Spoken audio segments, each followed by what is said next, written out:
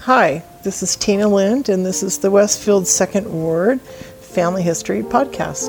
All right, well, I'm excited to have an old-timer in the ward. You've been in the ward longer than anybody I know, haven't you? No. How long have you been in the ward? We moved in July 4th weekend, 2013. Yeah, that's like the old-timer. So we were, That's like 8 years. A few more. I think there's a few more older timers than me. Anybody who is on the east side of Kensington Drive was here before me. And the lurkers were here before me. So Okay. we were the last ones on this part of the road. Because So, I was joking with the Eves, because they were like 8 years, and I'm like, yeah. You're the old-timers. No, I got to watch everybody else's homes be built. So I just get up in the morning and look out my window. Who's being dug out today? What are they doing today? And yeah. Well, cool. All right, so tell us, where did you grow up? Oh, You're not a local. I'm not. I am a California transplant. I grew up in Salinas, California, which is in the Monterey Bay. It is John Steinbeck country. So I grew up around fields. The Grapes of Wrath. Exactly. But it is literally called the salad bowl of the nation because in the Salinas Valley, we have Mother Nature's air conditioning. And so it keeps it cool. It never gets above 70. If it gets above 70, everybody's dying of heat prostration because we don't have air conditioning. We have really good heaters because it can get pretty chilly with the marine layer coming in the afternoons. But no, oh my goodness, Salinas Valley grows every variety of lettuce, carrots, cauliflower, broccoli, green onions, artichokes. Best artichokes come from that part of the Bay Area. Brussels sprouts, tomatoes. Down the Salinas Valley, it warms up, so then you've got your table grapes and your wine grapes and your carrots, like I said. And there used to be a sugar beet factory for Spreckles out in the town of Spreckles, and they would refine sugar out there. And So it sounds like it's both. Utah is both hotter and colder than this area. It is, right? Absolutely. We would get frost just a couple days a year. If we were lucky, it'd snow for 5 minutes. It'd melt as soon as it hit the ground, but that was a really big deal. Mm-hmm. In order for us to get to the snow, we had these mountains to the west of us are about as high as the coastal range, which were right there one side of the Salinas Valley. And they get up to maybe 50, maybe they're not quite as high as these, but they look at, because we were at sea level, they maybe 5,500 feet above sea level, and so they get a good snow. So my dad would take us up to the snow. Nice. And that's where we'd go sledding. But it's like, an hour. Did you ski at all, or no, just sledding? I will not say I have learned to ski. I will say I'm very much a novice at skiing, and I've probably can count on one hand the times I've skied, and that was Tahoe, Badger Pass, and I can't think of the one that's right there. It straddles California, Nevada, and on Tahoe. And I've not been to any of them here. Oh, really? No, I think I'd probably die of a heart attack if I went right now, but I'm working on that. So yeah, we grew up going to the snow, but not living in the snow. But I've adapted really well. I love it. I love it here. You love the four seasons? Yeah, I do. I don't like the extremes when it's frozen, or when it's baking 110 degrees. But I really like it here. Cool. It's beautiful. It is so beautiful. I don't miss California, which is gorgeous. I grew up in a beautiful, beautiful area, and it took me going to college in Fresno, which is kind of almost the armpit of the state. Go Bulldogs. But I didn't realize how farming Fresno is. It's really a farming place. Well, then you get, because it gets warmer there. You know, you can have a 10-day, 30-day stretch of over 100, and so you've got melons, lots of melon, like cantaloupe. I don't know what else they grow there. Grapes, lots and lots of grapes. I did a game at Fresno State for CBS, I think it was, years ago. So I was like, oh, this is interesting. When I was in college, here's the funny thing. There was a mini-series done that was called Fresno. Oh, really? And it was spoofing Dallas. Oh. And so Fresno was quoted as being the raisin capital of the world, which it's not. 30 minutes south of that, is Sanger, which is officially the raisin capital of the world. But the Fresno miniseries was starring Carol Burnett, and the tallest building in Fresno was the Water Tower in the Water Tower district. And so there was one scene of her contemplating suicide by jumping off the water tower, which is like 2 stories high. You know? That's funny. But anyway, yeah, Fresno. Oh, cool. Well, can you give us 2 or 3 memories from growing up? Oh, growing up. You know, I have the best memories of growing up. My paternal side, my grandmother was one of 8 siblings, which you would have seen had the video worked. Yes. You would have seen all of them. It worked when I tested it out. Yeah, I don't know why it didn't. But hopefully we'll get that. I sent it to Janice, so maybe she'll get that out there on the website. But so we had big family events with these were my great aunts and uncles. And so I had cousins, and so my dad is one of 2. He only had one other sibling, 2 boys, and they had 3 girls. So we're the end of the Gonderman line on that side. But we spent a lot of time with those cousins, and then I've got cousins through my grandmother's brother had kids that were younger than my dad. And so my youngest cousin on that side is 2 years older than me. So we all hung out and did things together. So Christmases were huge, with a big pile of wrapping paper in the middle of this, 20 by 20 room. And a lot of fun. We went to camping. Okay, I don't do tent camping. I do camper camping, But they would, when we go to the local lake, which was about an hour away, and we, go for the weekend, and Grandma and Grandpa would, I called them Mimi and Papa, would be in their camper, and then we'd be in our trailer, and then we'd have aunts and uncles in their campers or trailers, and we'd have this little commune going at the lake. It was a lot of fun. And then my dad was always wanted boys because he didn't know what to do with girls. And so I grew up, and I'm a twin. So Terry and I, he'd pack us girls up, and he'd take us, he only did it once, but, besides going up to the snow, he took us squirrel hunting one time. One of the most miserable times in my life. He took 7-year-olds out squirrel hunting, and it was raining, but he would try and do stuff like that. And later in our teen years, he would take us, he didn't know what to do with us, so he would take us to the auto races. So we grew up in the Monterey Bay, and so Laguna Seca Raceway is right there.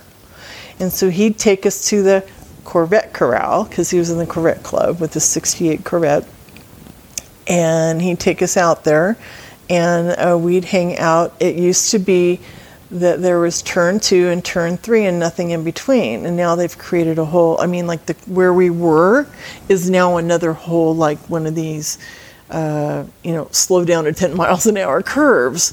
But when we were going as kids, that didn't exist. And so So this is like Grand Prix or NASCAR? Because NASCAR is just a big circle, right? This is NASCAR. Okay.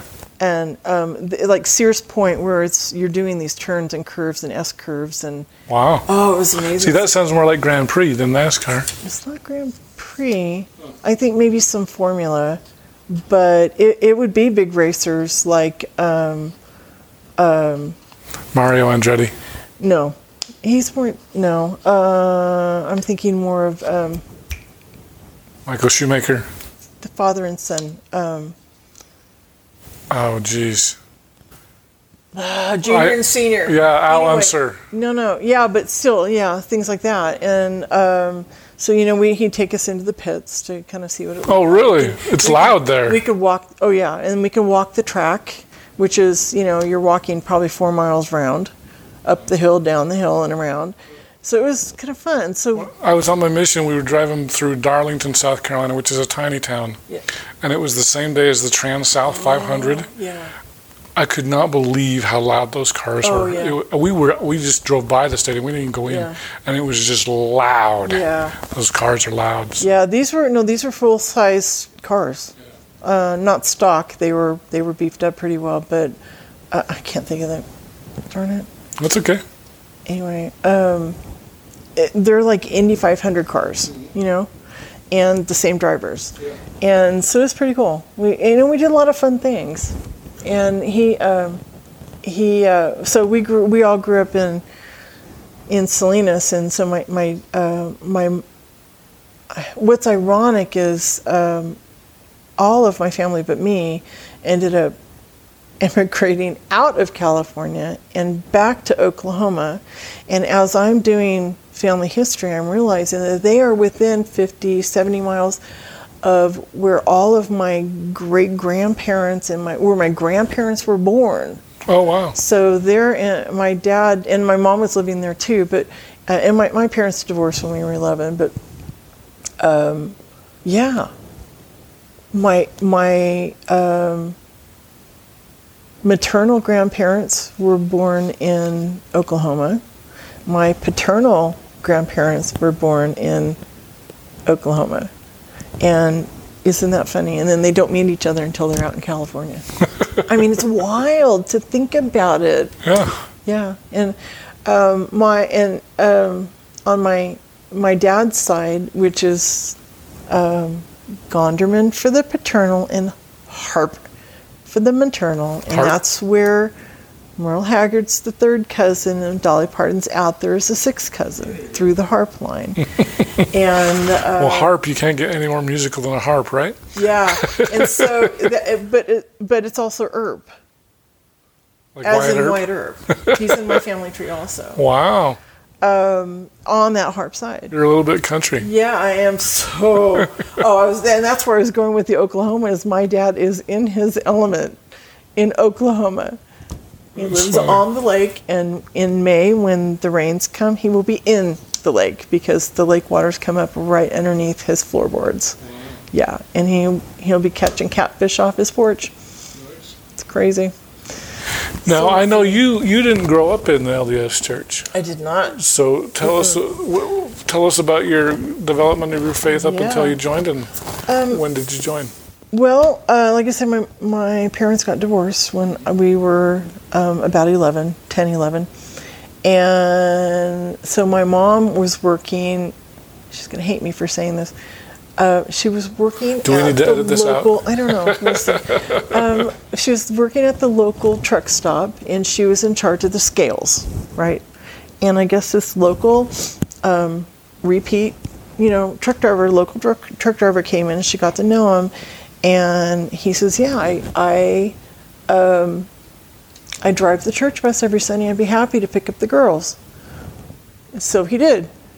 And so we ended up at this little tiny Southern Baptist church on the east side of Salinas, which is now, even at that point, it had been kind of taken over by the farm workers, and so it was very Hispanic over in that area. But it's this little congregation at Emmanuel Southern Baptist Church, all white-haired people and a few youth. And so we were part of the few youth that became pretty active and pretty strong as a youth group. And I got very involved. Terry and I got pretty involved in the youth group that expanded through kind of the area where you do activities, all the youth, kind of like YSA, only for high schoolers, in junior high. And so we got, very involved in that. And lots of fun activities, had a great time, really enjoyed it. We're baptized early in that. And then we made it into when we got to high school, other activities kind of got in the way. I joined drill team. Oh, really? And our drill team did parades every Sunday, right? During the summer, parades are on Sunday. So if you're in another town, you're not at church. So we kind of fell away and got involved with all these other activities. Your sister Terry did that too? Yeah. I started, and then the next year she joined the drill team, and we were award winning. Our team, we were a dance team. So it's not what you see on ESPN, it's not like that.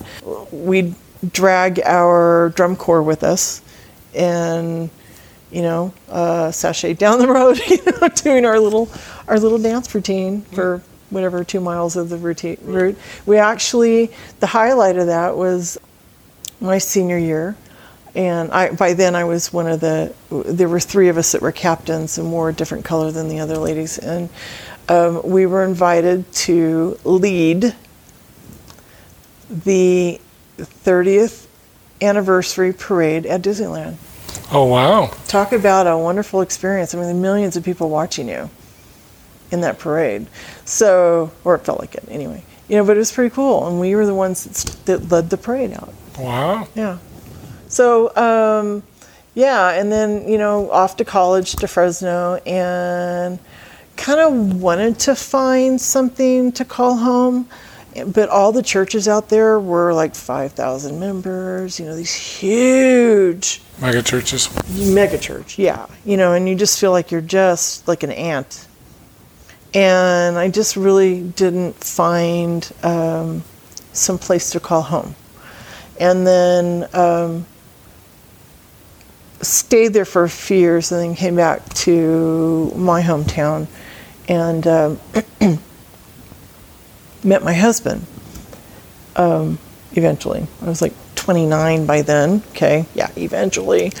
And I was at that point self-employed briefly as a business consultant, and was invited to do a radio show on Cannery Row. They had KNRY, and one of the guys I was contracted with, he did the show, and he did the business lunch hour, and so he invited me to do that. I was nervous, so I was down on Cannery Row. I was way early and very nervous, and so I'm sitting out there in front of what is now El Torito, I think, and hanging out. And I guess Robert saw something he liked, and so he kind of stalked me just for a little while watching. And some tourists came up to me and asked me a question, and he saw that I was answering, so he's like, "Oh, approachable," And so when they were done, and I gave him directions, he came up and did the same thing, and started asking me questions about Cannery Row, like, what's that building right there? So I told him. And, we had lunch the next day, and that was where it started. Yeah. But he was non-active, a member of the church, but non-active. And by marrying him, I immediately became a grandmother of 3. Oh, because wow. my stepkids are within 2 years of my age. Yeah. He's a little bit older than you. A little bit. He was 18 years older. So he was 48. I was 29. And in fact, meeting my my oldest grandchild for the first time, beautiful little 9-year-old, looks up at me. "If you marry my grandfather, does that make you my grandmother?" I said, honey, we'll just be really good friends, okay? And it's her fault. I'm a great grandmother. She's got 3 girls, and then the next oldest has 3 boys. And the next oldest is Chandler. He's living here in American Fork, and he's the actor in the family. I'm so proud of him. He just starred in his first major full-length movie that will very soon, I hope, they'll release it to Netflix. Or no, Prime. Sorry, it'll be on Prime Video. And so when it does, I'll announce it to everybody. But the name of the movie is called Mr. Earth. And he's like in every frame of the movie. And that just was in the Utah and then the LDS Film Festival. So really? Pretty proud of him. Yeah, he got Best Actor. Nice. Yeah. And then my other stepchild, who literally is close to my age, has 2 daughters. So I've got, anyway, so it's awesome. It's awesome.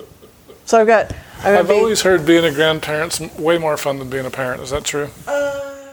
Well, and I've always heard you spoil them and then send them home. Yeah.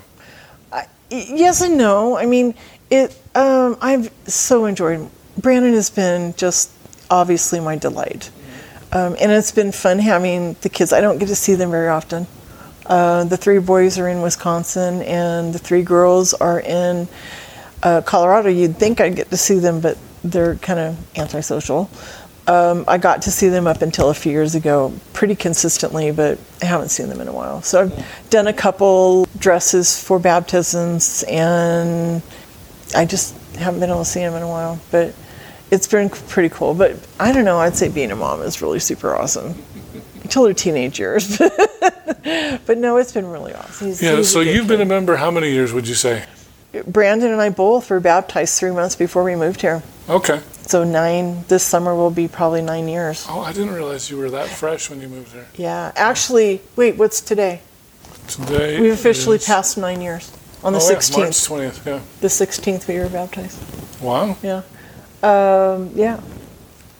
Just coincidentally, I just hit a point where, well, and I guess finally answer the question on how I got here.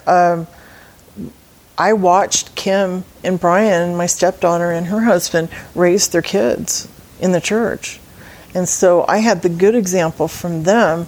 My husband told me all the bad, because he'd had some bad things happen, and or saw bad things happen. And so I was always getting all the rough edges from him, and then I'd see Kim and Brian raising their kids so amazingly.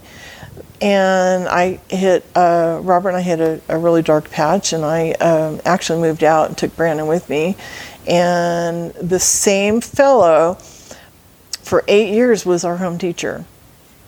Knocked on the door one day, I'm your home teacher. They tracked Robert down. Are you the Robert Lynn that used to be a member of, such and such a ward?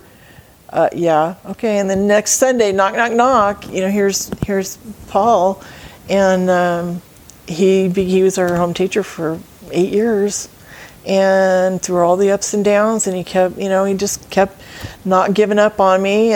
Come to the Christmas party, and that's how it started. And then they come over and give lessons, and I can't tell you how many sets of missionaries I went through, and I literally I put them through the ringer on questions. I don't understand excommunication. I don't understand why you take sacrament every week, and I don't understand this, and why could my husband not go and see his daughter get married? It's like, I could not understand any of that. It did not compute. Southern Baptists, we do sacrament twice a year. Oh, really? Oh, yeah. Yeah. They never really talk about the afterlife much. What happens next. It was a little more fire and brimstone, and so I had a lot of learning to do, and I just knew what I knew, and that's what I knew. And I wasn't open to hearing it. And so I kind of smile and nod when the missionaries came and gave a lesson and said, okay, yeah. And then when Robert and I had that last rough patch, and here I am, a single mom with my kids. Like, this is not what I wanted, and Paul's like, Tina, can we try it again? I'm like, yes, this is what I need. I need something. So we started. He brought the missionaries over. We had one young fellow and one 31-year-old Tongan. Oh, really? Yeah. And Elder Lanaaya. He came over the first time, and you guys have all heard this story before, but he came over for the first lesson, and Paul's sitting there with them both, and at the end of the lesson he says, "So, Sister Lynn, you ready to be baptized?" And I looked at him, and I said, "Okay, wait. Don't push me. I enjoy the Bible study. I enjoy the lesson." I said, "I will let you know when I'm ready, if I'm ready." I said, "But if you push me," and I pointed to the door, "there's the door." And Paul's like, sits back, goes, "Oh my goodness." And so, okay, we set the next lesson. The next lesson he comes, and Elder Lana and I, "So, Sister Lynn, are you ready to be baptized?" And I go, "Whoa. I told you last time, if you push me, there's the door." And so anyway, it got better. And we moved the lessons back to where we were doing it as a family. And I got to a point where he says, "Are you ready?" And I said, "Yeah." And he nearly fell off the chair. Yeah. And so he baptized us, and Brandon and I, because he was right there with us. This is your home teacher?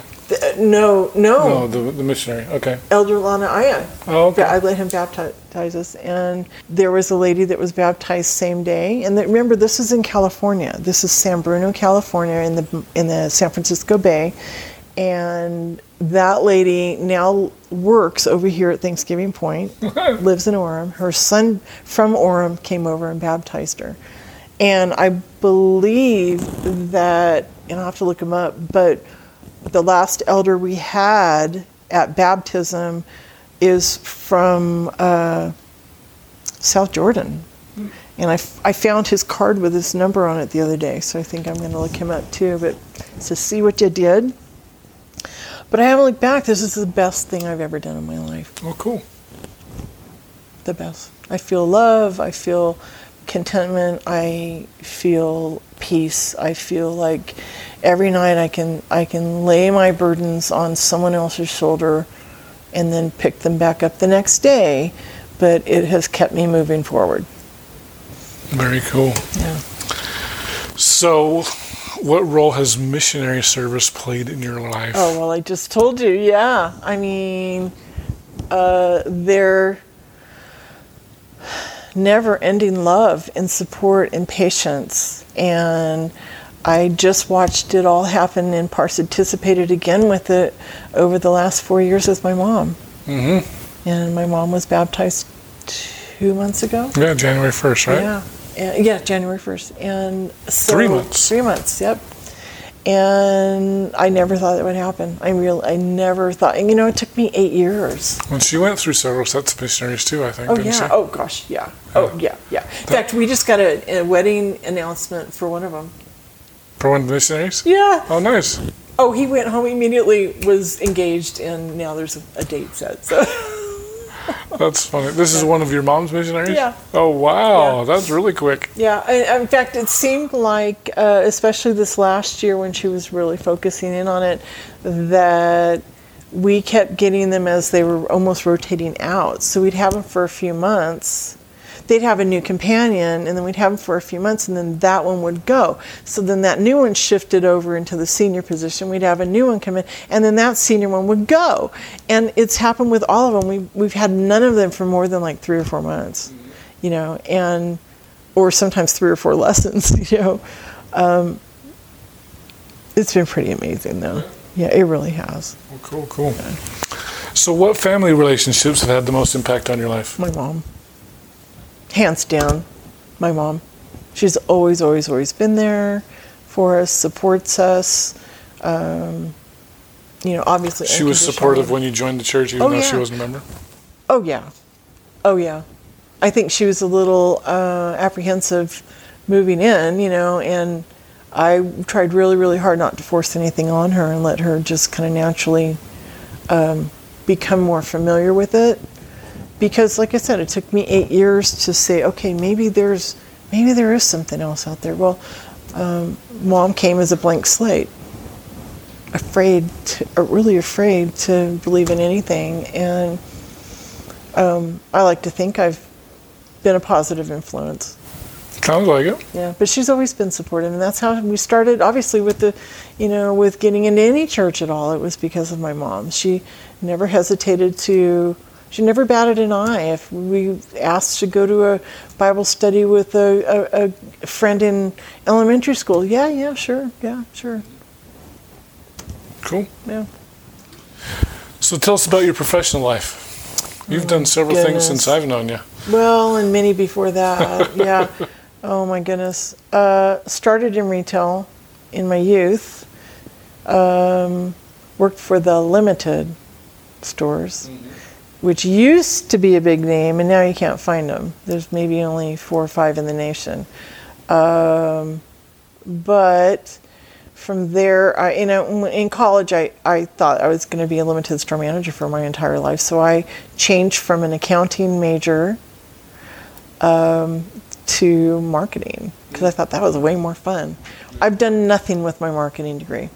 Okay, so then it's still got to be more fun than accounting, though, right? Well, okay, let's talk. Yeah, fast forward many years, and I end up in banking as a business banker for Wells Fargo.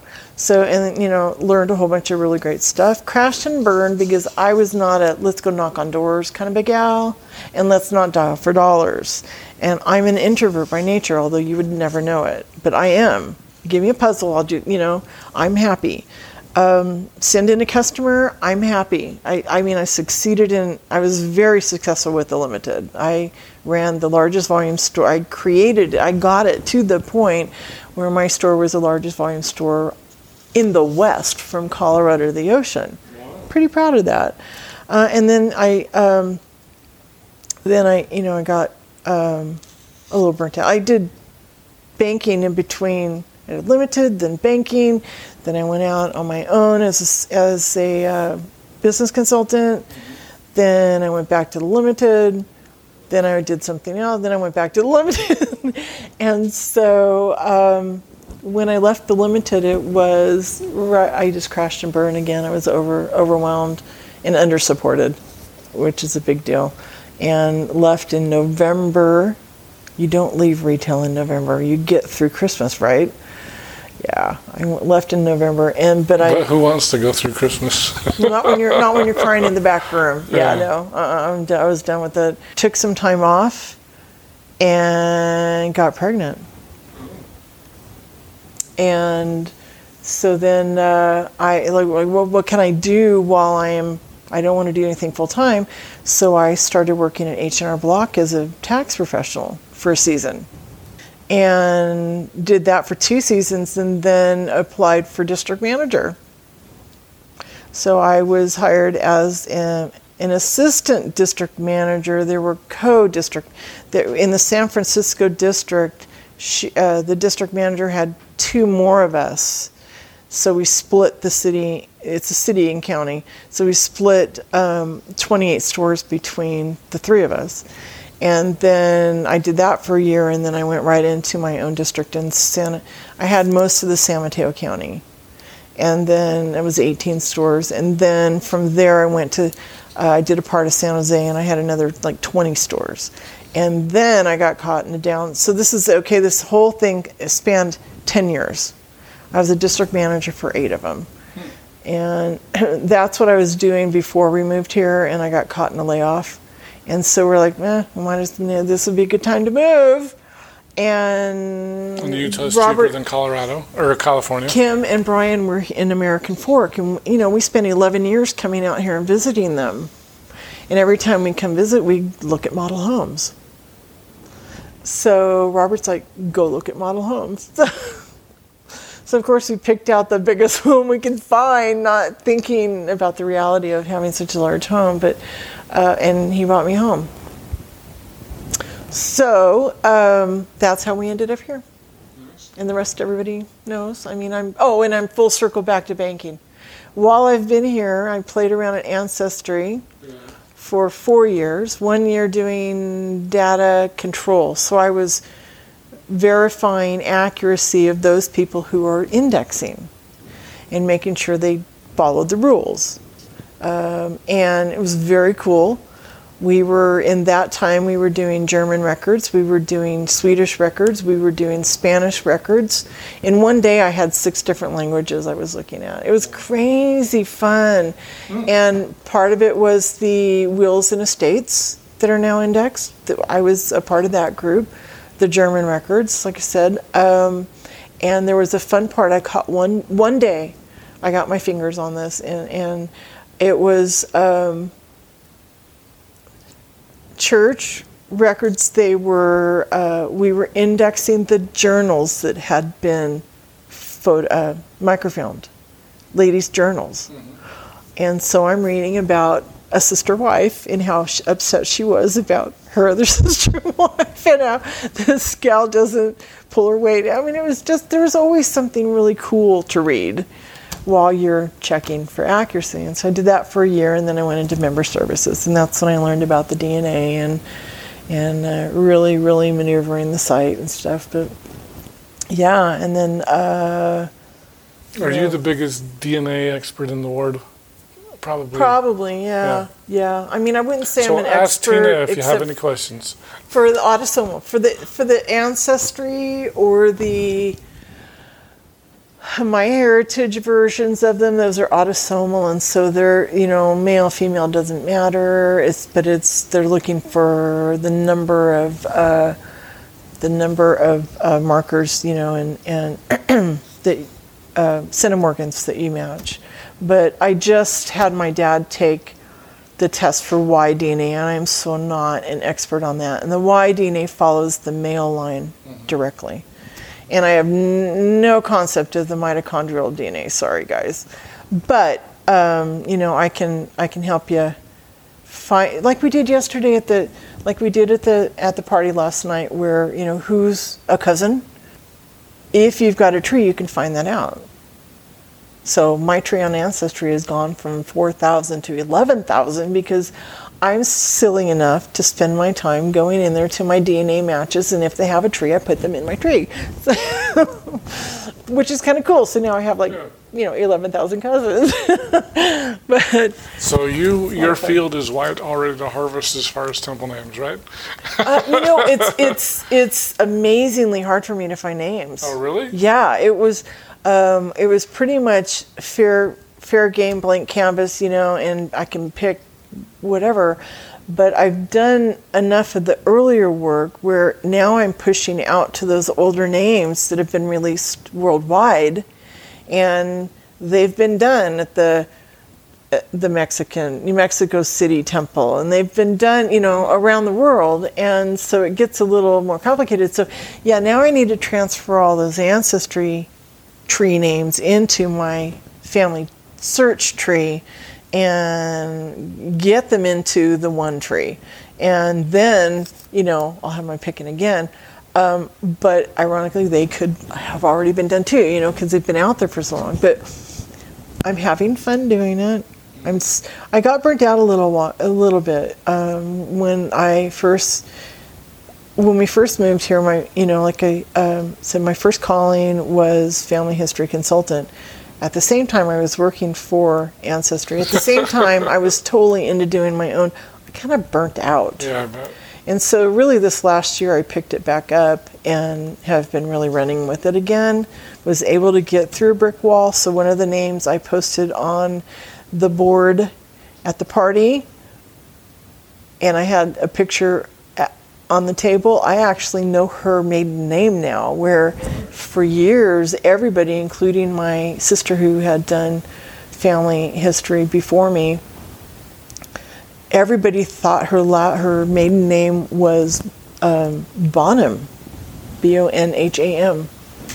I couldn't find the connection in the 1850 census or the 1860 census, and Oh, actually, she was born in '60. So, we should have had her name somewhere on a census when she was young. Couldn't find her. And just in the last, I think a year ago, maybe a year and a half ago, I don't know, the right records popped up, and I found too many coincidences not for it to be her. And now everything's starting to determine. Her last name was Stanton. Stanton. And Bonham was a second married name. Oh, she got married again. She got married again. And I figured that out from a draft record, from a draft application. And I went from there. I said, okay, this is where this person lives. It said Sarah Bonham. Okay, she's in Colgate, Oklahoma. Okay, let me go to the 1920 census and find her. Sure enough, there she was with two of her kids that were matching those two names matched a previous census under her initial married name, which was Copeland, which is Mom's maiden name. And then that kind of sat for a while. And I'm like, geez, no way. If she's a widow, she's no way back then was she's going to go back to her maiden name. So I'm like, all right.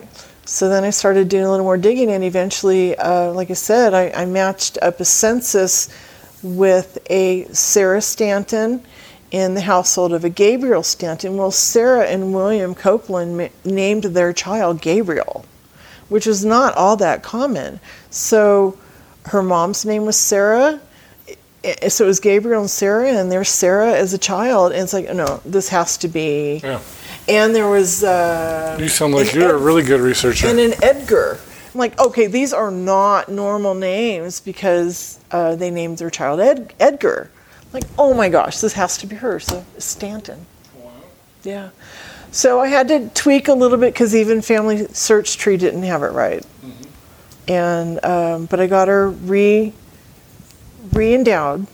So we're kind of getting things straight. Very cool. What has nurtured your testimony most during your adult life?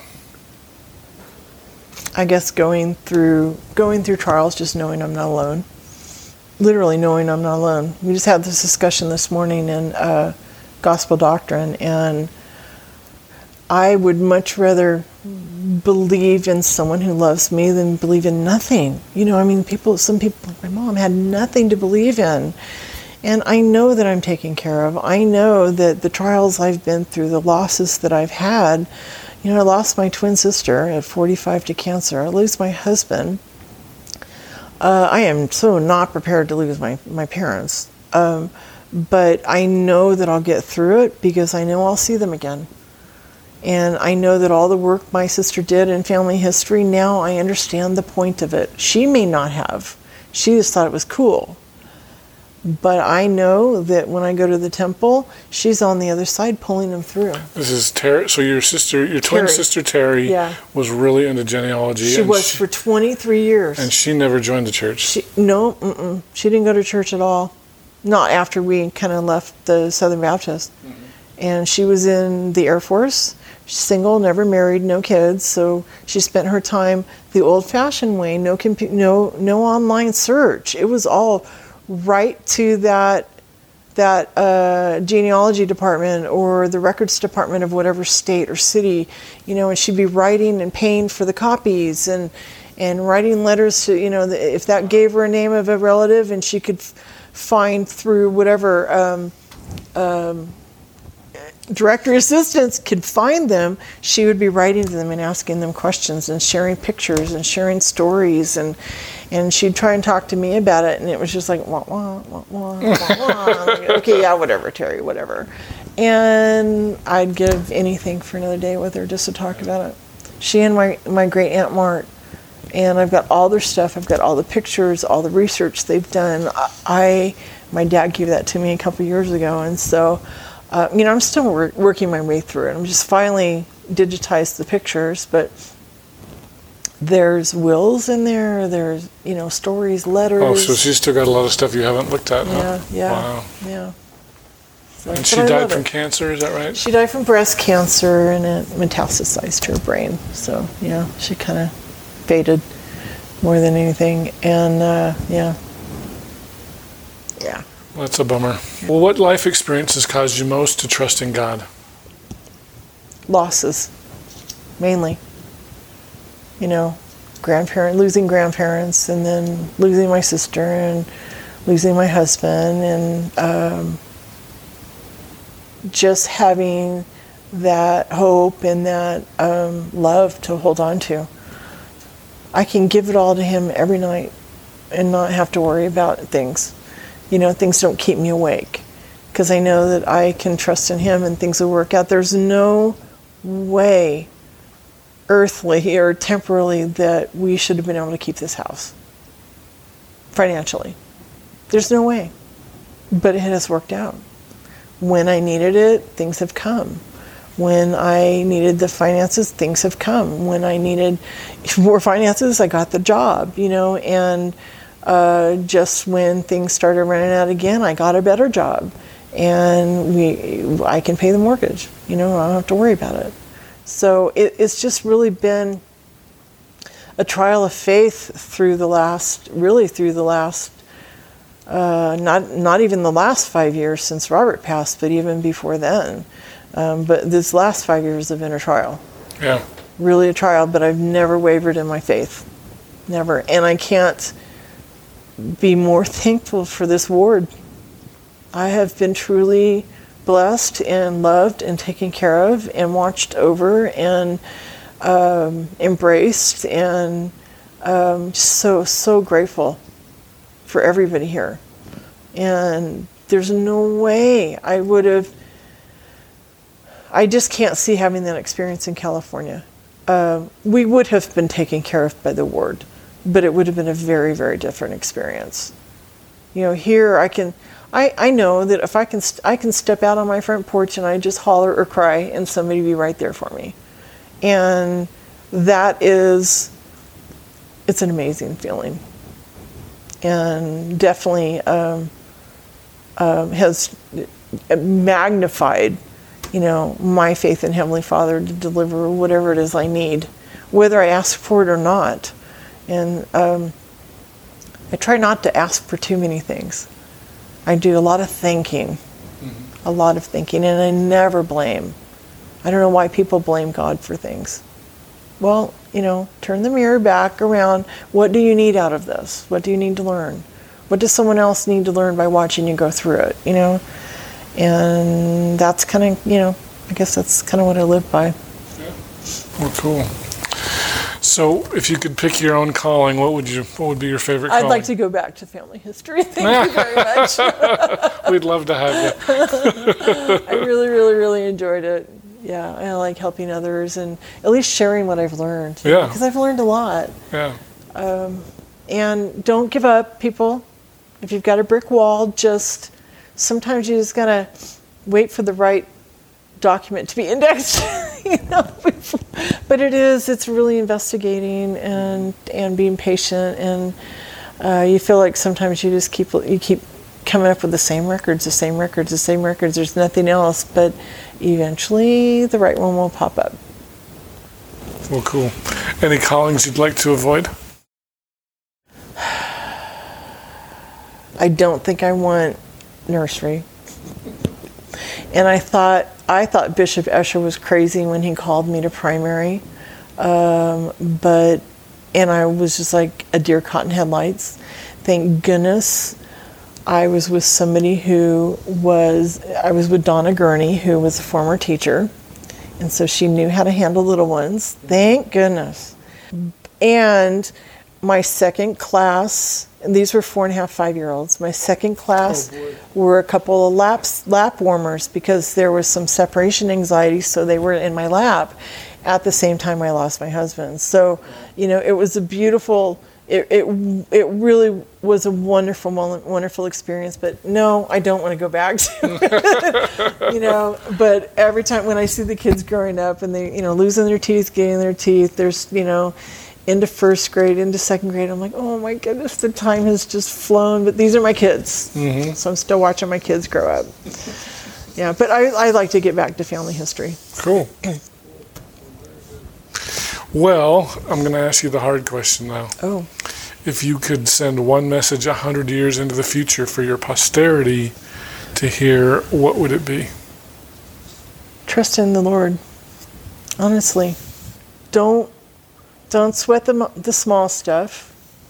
Don't cut people out of your lives. That's more than one. But I'd say trust in Him. He knows what you need. He knows what you can do. He knows what you can handle. Very good. Well, did we miss anything? What else do we need to know about Tina? I don't think so. No, I just put my whole life out there for you, but no. I don't know.